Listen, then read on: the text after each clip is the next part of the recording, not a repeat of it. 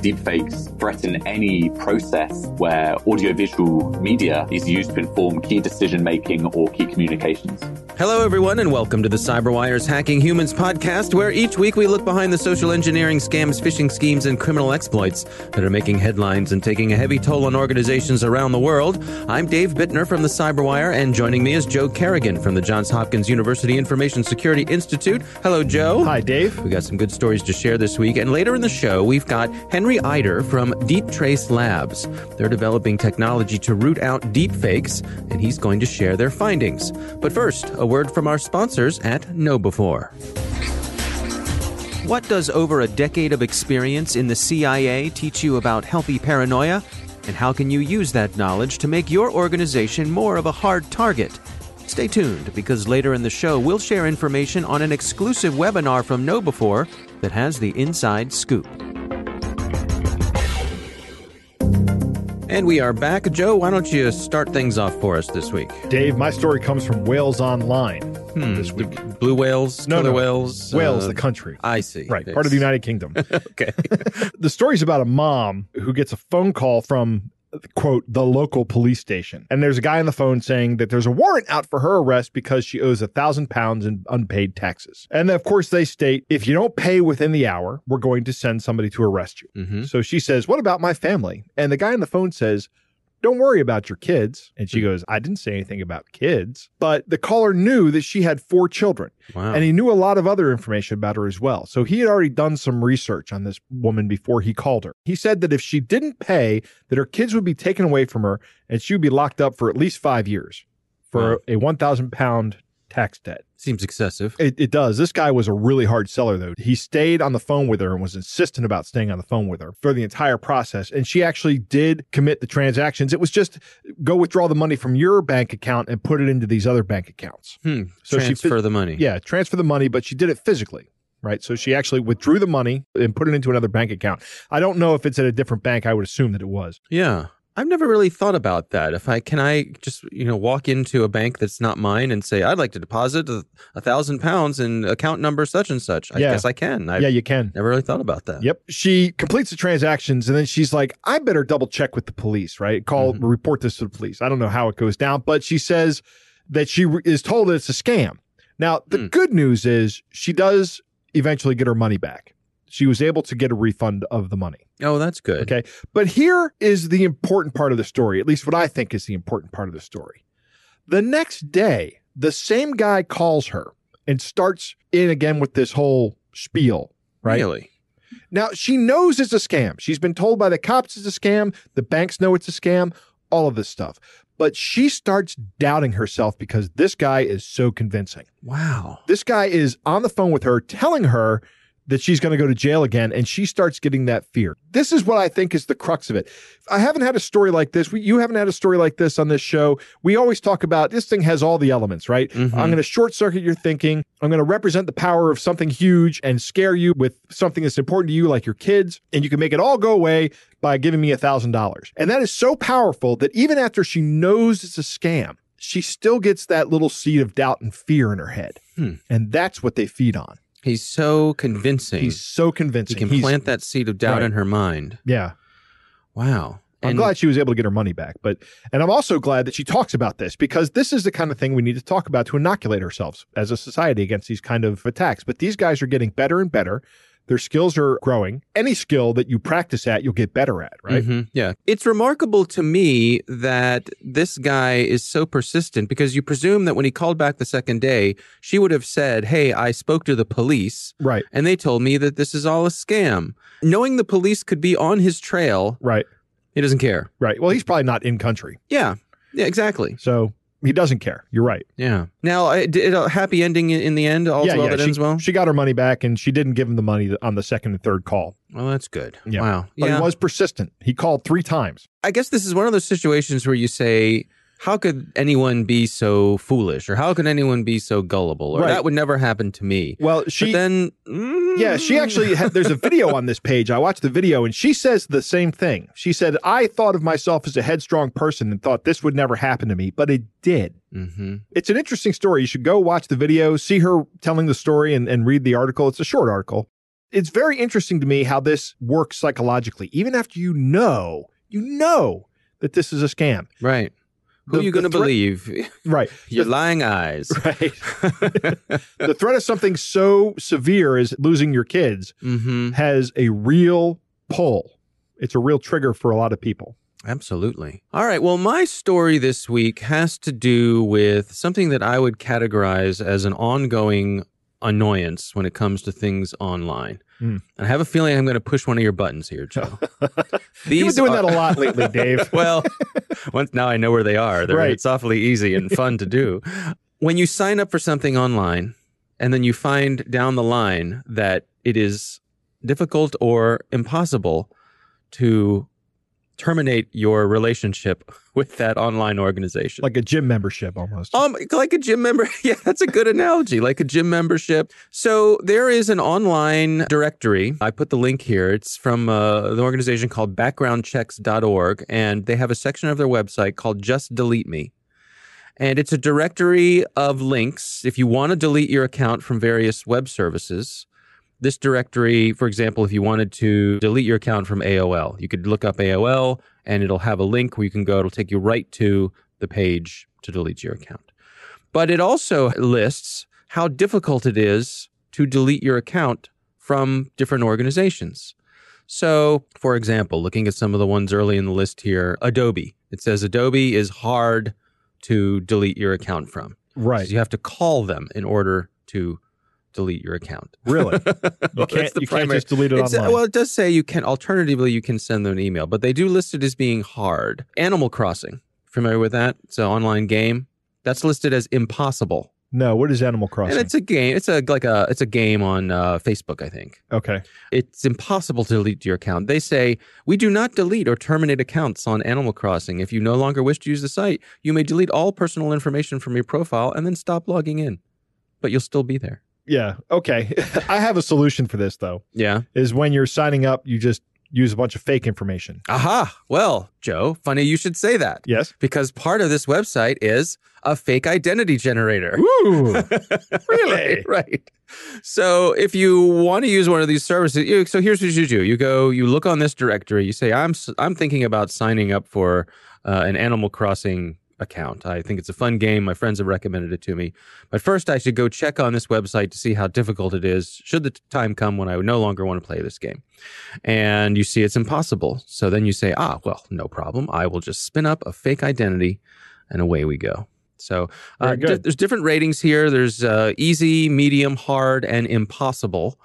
So it's a nice little directory. And it also could be a real time saver if you want to delete an account. A lot of these have direct links to the page where the account deletion would be.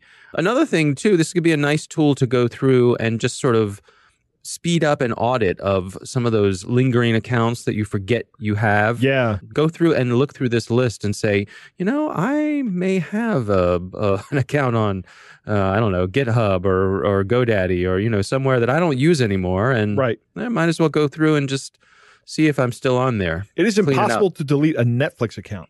Is that right? Yes. Did not know that. Yeah.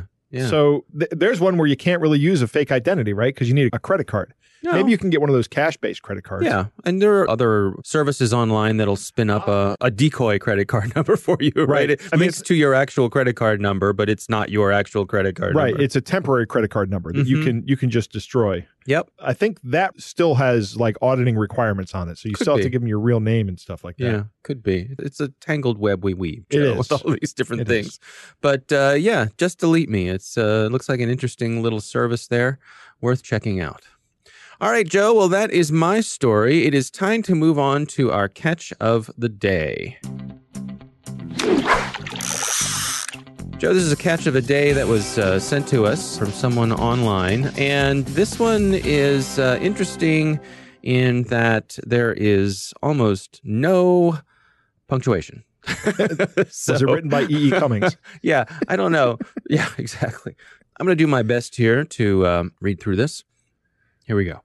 It starts out, honey, Thank you for your mail and accepting to help me out, and I pray that Almighty God will pay you back since you listened to the cry of a widow like me. The federal government of Nigeria have seized all my husband's properties, but the only money that is left for me and my children is this $6.5 million that was deposited in a custody in London, which I want you to receive and deposit to your bank account and arrange for all the area you invest in it for me, since I don't have anybody I can run to, and now God has brought to you from heaven to help me out. All I need from you now is to assure me that the money will be safe in your hand and you will not betray me by the time you receive the money from your custody. I need a full assurance from you that you will not act funny, because I am relying on backing hope, believing that you will put me through and invest this funds for me as soon as you receive the funds and deposit into your account. You deduct your 30% first, and any expenses you commit to this transaction in order to make sure that the funds get used to successful will be deducted from the 5%, which will be maked out for any expenses that may come up on the process of the transaction, which you receive back immediately. The funds get to you. Please kindly let me know the area you invest the funds in your reply to this email, and also forward the copy of your international passport to and your direct telephone number with complete address. I forward here the attach of my family pictures for you to know whom you are dealing with, and also the attach of how the funds were packaged to the security custody. As soon as you get back to me with the required information, I will finalize the arrangement with security custody and let you know when the company delivery agent will arrive at your country with funds, which we will not disclose the content of the consignment to the deliver agent because the consignment was deposited to the custody as personal effect. I will give you more details as soon as you get back to me with your information. I would like to receive a copy of your international passport, complete address, and direct phone number in your reply. May God bless from you help.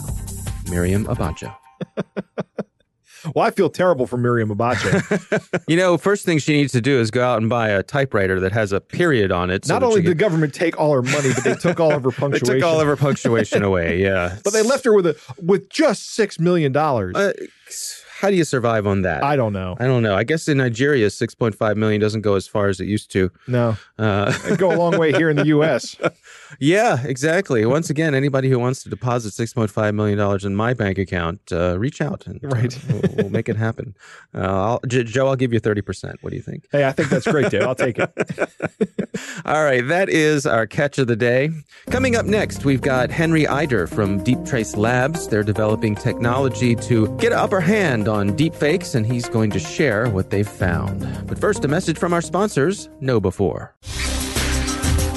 Having spent over a decade as part of the CIA's Center for Cyber Intelligence and the Counterterrorism Mission Center, Rosa Smothers knows the ins and outs of leading cyber operations against terrorists and nation-state adversaries.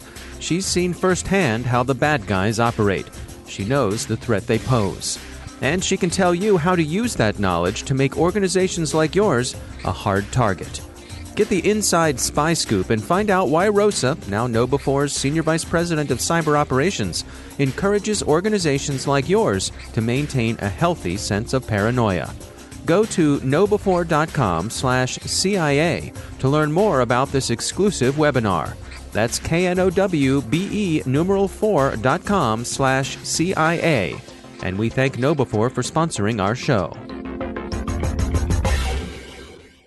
And we're back. Joe, I recently had the pleasure of speaking with Henry Eider. He is from Deep Trace Labs. They are a company that has started up to try to get ahead of this issue with deepfakes. They're developing some interesting technology, and they're also studying the problem. And Henry joins us to share what they found. Here's my conversation with Henry Eider.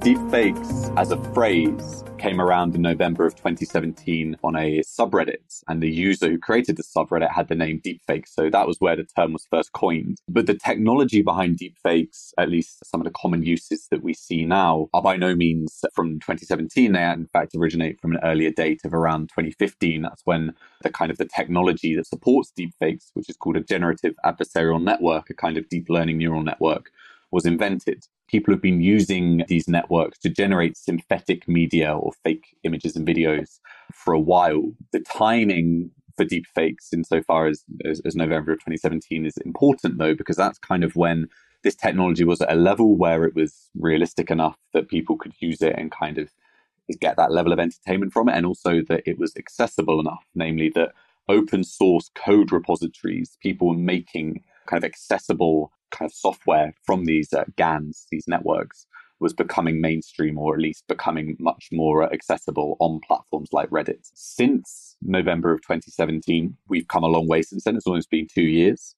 The term initially was used for just describing what we now call deepfake pornography.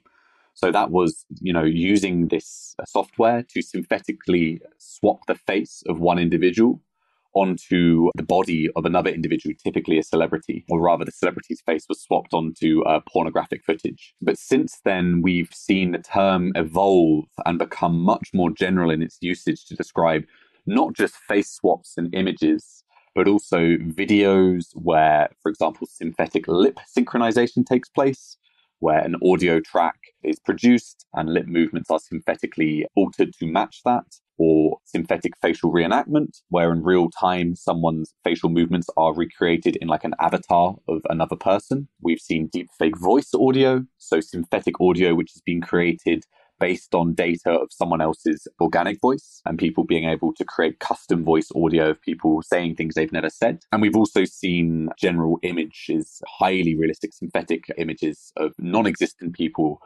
emerging as well. So all of these kinds of synthetic imagery, these synthetic forms of media are being now broadly described as deepfakes. Broadly speaking, I mean, what is the peril here? What is the thing that we're worried about on an individual level and then I suppose as a society as well?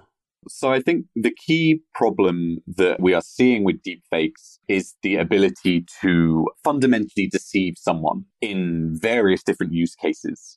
So, of course, in the initial use case of pornography, which in our work we have found to be by far the most prominent use case, which is currently being deployed, we're talking about, people being shamed, a new form of revenge pornography where people are being synthetically inserted into pornographic scenes and that's being released or tactically spread, the immense kind of psychological and emotional harm that can cause, especially for women. We found 100% of deepfake pornography involves women. More generally, we're looking at advanced misinformation and disinformation capabilities, which in turn influences democratic processes and political processes. Some of the examples which are frequently referenced is, synthetic tapes of Trump's voice being used or another politician's voice being used to say something they've never said, which could then tactically be leaked to the press through an investigative reporter or something like this on the eve of an election and cause, significant damage to trust in political processes and in the mainstream media. And also in the cybersecurity space, we're seeing a growing concern about the ability of synthetic voice audio in particular right now to enhance social engineering attacks such as fraud and kind of impersonation attacks where someone could use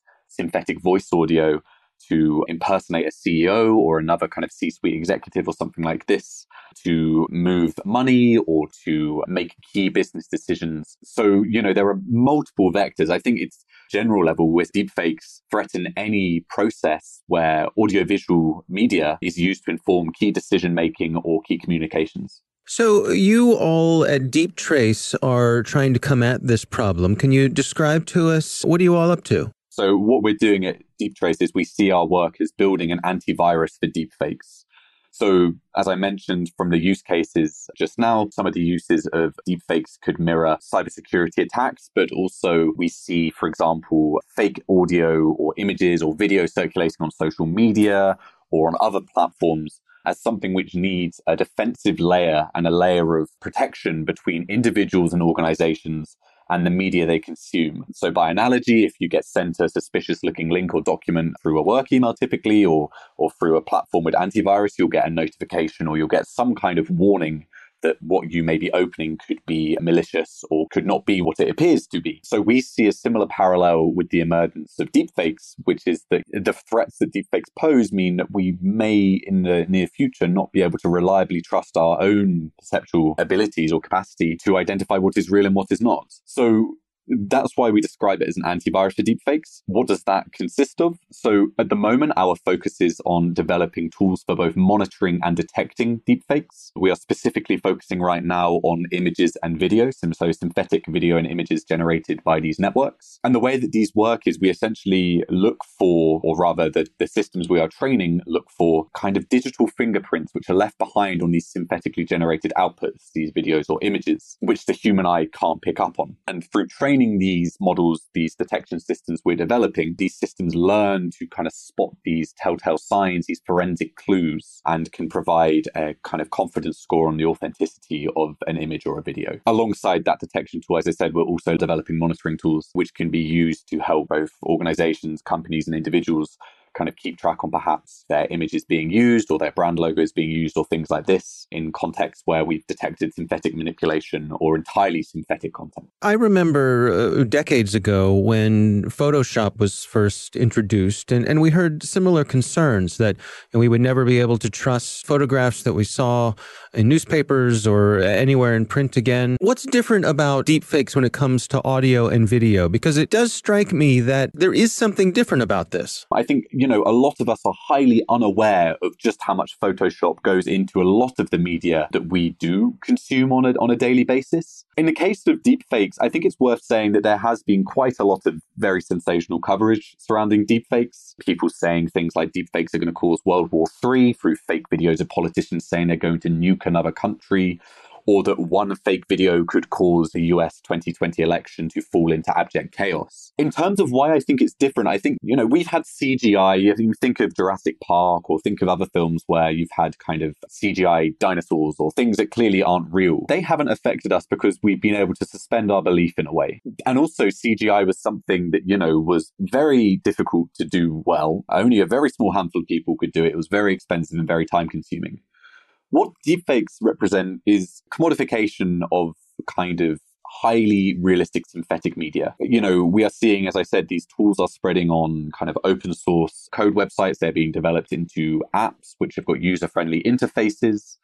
In our report, we found services, professional kind of like service portals being set up essentially as business to create deepfakes. I think the difference is that at no point in history have we had the ability to synthetically manipulate audiovisual media in this way and having those capabilities open to so many people. I think there's been a naivety as to almost a sacred quality that people have attributed to video and audio, which perhaps previously would have been tenable, I think now is outdated. And when I speak to people about deepfakes and when someone asks me what I do and I show them, there's a real kind of visceral experience that these people go through, which is, I am getting fooled. Even though I know this is fake, if I didn't know it was fake, I would be none the wiser. And so I think that's where there's this real kind of difference, is that deepfakes do present unprecedented capabilities for synthetic media manipulation that are more sophisticated than Photoshop and impact mediums that have not been available for synthetic manipulation as they are now with deepfakes. What are your recommendations for people out there to be able to calibrate an appropriate amount of concern for this? I think, as I said, it's important to state that we have time. It's not like deepfakes are perfect right now, that all synthetic media generated by these technologies are indistinguishable from authentic media, and that everyone in the land can get hold of them. That's not the case. The majority of deepfakes online aren't of the best quality. And although some are of very good quality, and especially some of the still images, video in particular has a bit of a way to go before I think we're going to be seeing highly, highly convincing deepfake audio. However, it is still in the very near future. And I think it's something that we need to prepare for now. To paraphrase our friend at Witness, which is a human rights organization that works with people to use digital evidence and digital media to report on human rights abuses, our friend Sam Gregory, he says, now is the time to prepare, not panic. And I think that's really important. And that's what, we're trying to do at Deep Trace. What can people do to prepare for deepfakes? As our technology and as our work on our technology suggests, we think in the future it will be the case that with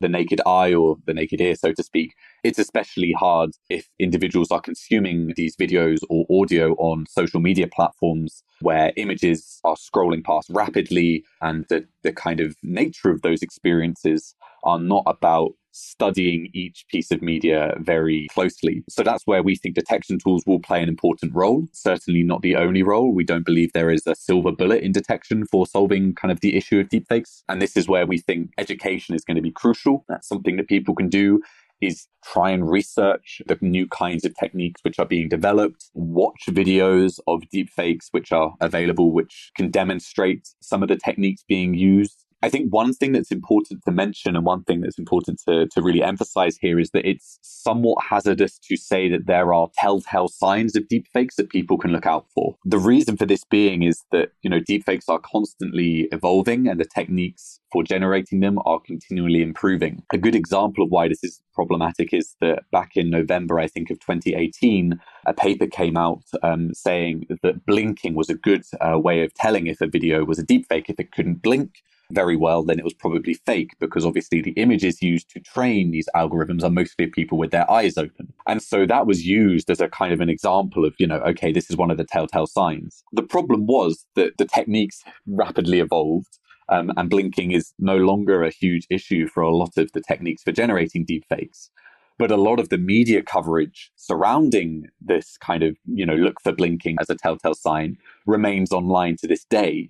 And we still get people saying, but I can just see if an image or a video, if the person blinks or not. And obviously that's no longer a viable way of discerning whether something is a deepfake or not.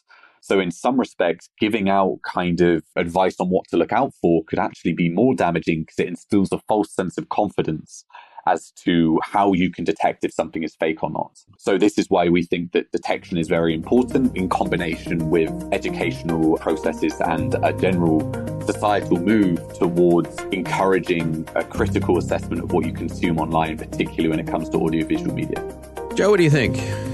Henry says that these things have been around for a while, and he talks about the general adversarial networks technology. And for a while, he means 4 years, since 2015. Yeah. That's not for a while. I mean, that's relatively recently, I would think, right? Well, I don't know. In computer terms, I guess. Exactly. In computer terms, that's kind of what I'm getting at. These things move quickly, and completely synthetic media is now a reality, and good synthetic media is coming soon. Mm-hmm. Circulating this fake media is definitely something that needs to be defended against. I completely understand the reason for his company existing, and I think it's a good market to be in. Mm-hmm. His point about Photoshop was interesting. We do have a lot of Photoshopped imagery that we see on a daily basis, particularly in advertising. Right. Advertising is not going to show you images of people who haven't been Photoshopped. Just not the case. I know from the video side of things, there have been plenty of plugins available to basically smooth out people's skin tones in a similar way. Just take out blemishes, but it works on moving images. Well, a moving image is just a collection of still images, right? Yep. I'm glad to hear Henry say the 2020 election is probably not going to be impacted by a deep fake, but at the rate things are going, I'm wondering about the 2024 election and how that's going to work. And we talked about using it in cinema. I can suspend a lot of belief in when I walk into a movie theater. Mm-hmm. It's one of the reasons I really enjoy the movie Dude, Where's My Car? Right? Because I can suspend enough disbelief that I can believe that two idiots can save the universe from destruction.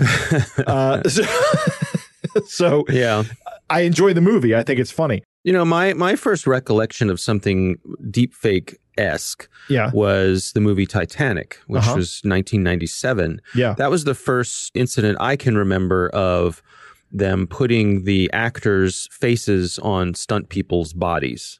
On moving imagery. Right. So you had a stunt person running at the camera, full frame. You could see them clear as day, and they mapped the actors' faces onto the stunt people's bodies in a convincing way where you didn't know it wasn't the actor, because why would you think that? Right. You say, boy, those actors are doing their own stunts. Right. But they were not. Well, and that's okay. That's perfectly fine. Sure. Right. To have somebody important say, I'm going to nuke this other country. On the news, that's not okay. Yeah. Right? That's bad. Yeah. A couple things I like that he said is prepare, don't panic. Right. That's always a good thing, no matter what it is, but particularly true here. Also, I like one of the things he said about don't look for telltale signs, because as soon as it becomes a telltale sign, they'll fix the algorithms and it won't be a telltale sign anymore. And there's little more dangerous than a false sense of security, and that's what you're going to equip yourself with when you look for these telltale signs, is a false sense of security. It makes me wonder. I've heard of people who investigate crimes where they'll keep certain techniques in their back pocket. They're things that they look for. They won't tell anybody what they are because they don't want that information to get out there. They want to be able to tell that something is a certain way or a fake or, something like that. But they want to keep that information to themselves. And I wonder if there's value in that with something like this, where the people behind the scenes who are doing the research maybe share that information. But as soon as you put it out there, the bad guys are going to say, oh, watch this. Right. Yeah, maybe they can get rid of the artifacts that they're detecting with their AI or their machine learning and these tools. And then generate a deep fake that is truly indistinguishable from a genuine piece of media. Yeah. Seems like a bit of an arms race. It is, yeah. A rapidly developing arms race. Right. Yeah. Media literacy is key. I agree with that statement. Yeah, absolutely. Absolutely. Yep. All right. Well, that is our show. We want to thank all of you for listening, and we also want to thank our sponsors at Know Before. They are the social engineering experts and the pioneers of new school security awareness training. Be sure to take advantage of their free phishing test, which you can find at knowbefore.com/phish test. Think of Know Before for your security training. We want to thank the Johns Hopkins University Information Security Institute for their participation. You can learn more at isi.jhu.edu. The Hacking Humans podcast is proudly produced in Maryland at the startup studios of Data Tribe, where they're co-building the next generation of cybersecurity teams and technologies. Our coordinating producer is Jennifer Ivan. Our executive editor is Peter Kilpie. I'm Dave Bittner. And I'm Joe Kerrigan. Thanks for listening.